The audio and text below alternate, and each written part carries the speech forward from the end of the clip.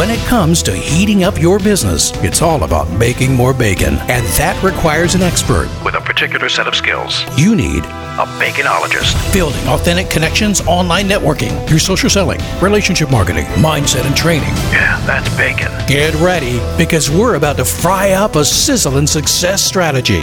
This is the Bacon Podcast with your host and business baconologist, Brian Basilico. It's a lot of bees, man. Welcome, everybody. I'm your host, Brian Basilico, and this is the podcast where you learn to make your business sizzle online. So are you ready to fry up some new business? Hey, peeps. I grew up in New York in a very Italian family. Holidays revolved around food. I remember plates and bowls of soup, salad, meat, pasta, and side dishes being passed around the table that were the size of small European countries. The point was you could take as much as you wanted, and your favorites, and pass the ones you didn't like.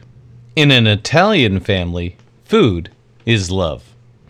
Piling on your favorites and overeating was always an issue. God forbid, if your plate was not licked clean, chance of, "What, you didn't like my pasta fagioli?" would echo from across the room like Moses receiving the 10 Commandments from God. I still feel guilty about not finishing that calamari. The other night, my wife and I wanted to treat our realtor to a thank you dinner for finding us the perfect house in the perfect location. So I asked Joe and Richard what was their favorite restaurant, and without hesitation, they said Bodega. It's a cute tapas establishment about 10 minutes from our house, so we all met there for a meal. If you're not familiar with the term tapas, it's a style of small savory dishes that are typically served as appetizers or snacks in Spain. They're meant to be shared among friends while enjoying drinks and conversation. The cool thing about tapas is everybody can order their favorites and maybe try something that you would not have ordered yourself. On top of that, your plate is almost always empty and clean. Just like family style is big and tapas is small, content can be served up the same way.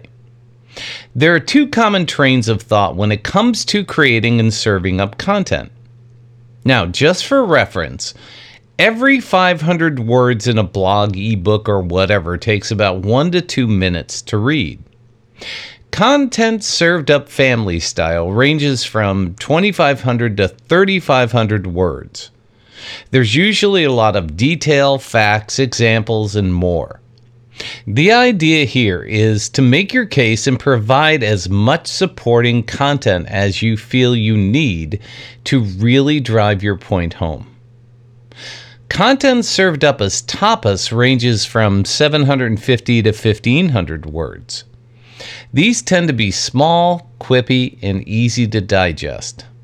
The idea here is to present thoughts with the goal of leaving them wanting more, or maybe sampling another dish.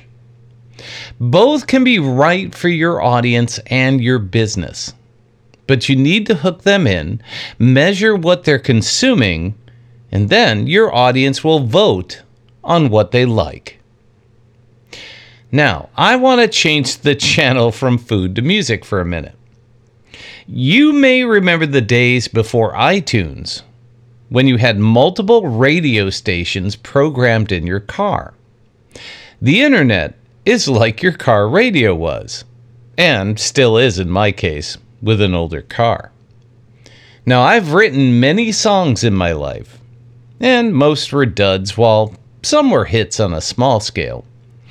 There are two main hooks in a song.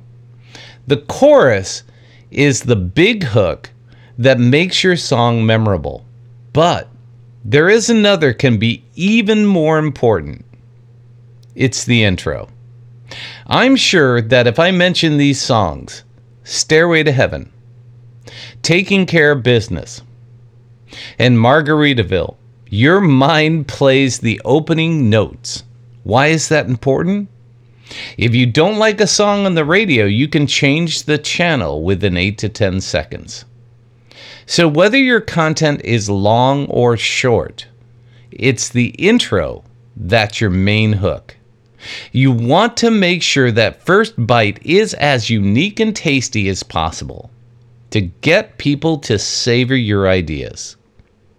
You can use images, bullets, callouts, and more to make your chorus, the main concept, stand out and be more memorable. Also, songs are tied to emotions. It could be a relationship, a time in your life, or just a catchy song phrase or title. Have you ever noticed that bands like AC/DC make a song catchy just by repeating the hook over and over and over? Think about the song Dirty Deeds. Dirty deeds, done dirt cheap. Dirty deeds, done dirt cheap. They repeat that 5 times. Boy, can that help you remember that song. And I want to go on the record here that I've never wanted to have dirty deeds done dirt cheap. But it could be fun to imagine who in my past deserves them. But I digress. Unlike a song, you don't get most people to consume your content over and over. But if your hook is catchy, you may get people to share it. Just like people share playlists of tunes. If you want people to consume and share, you have to pay attention and ask yourself, is my opening catchy? What is the emotional hook? How does my chorus become memorable?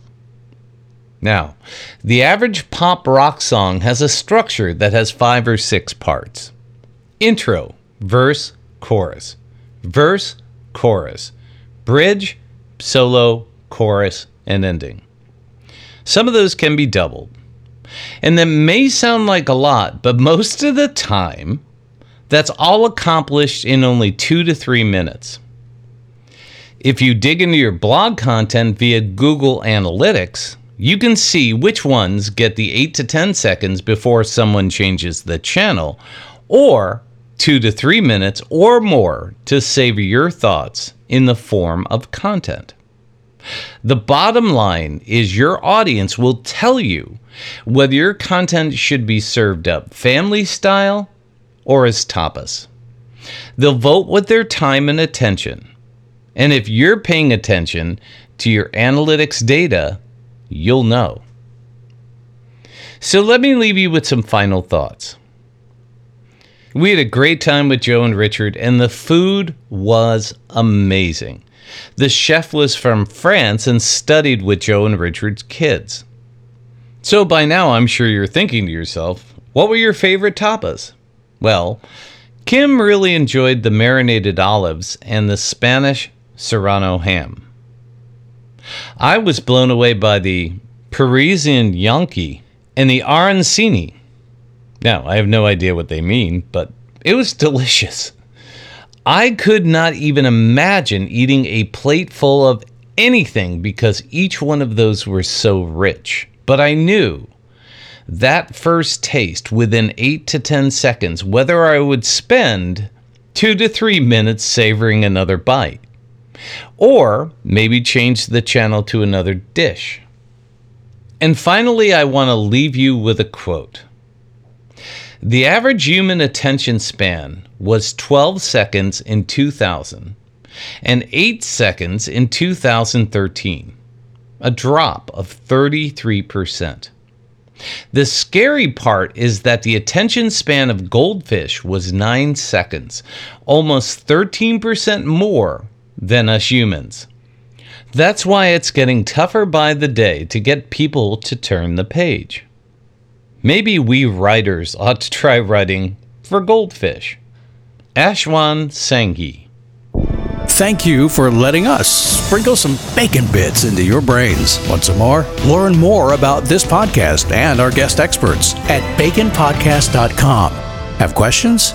Send them to askbrian@baconpodcast.com. Until next time, keep sizzling. And remember, it's all about the bacon.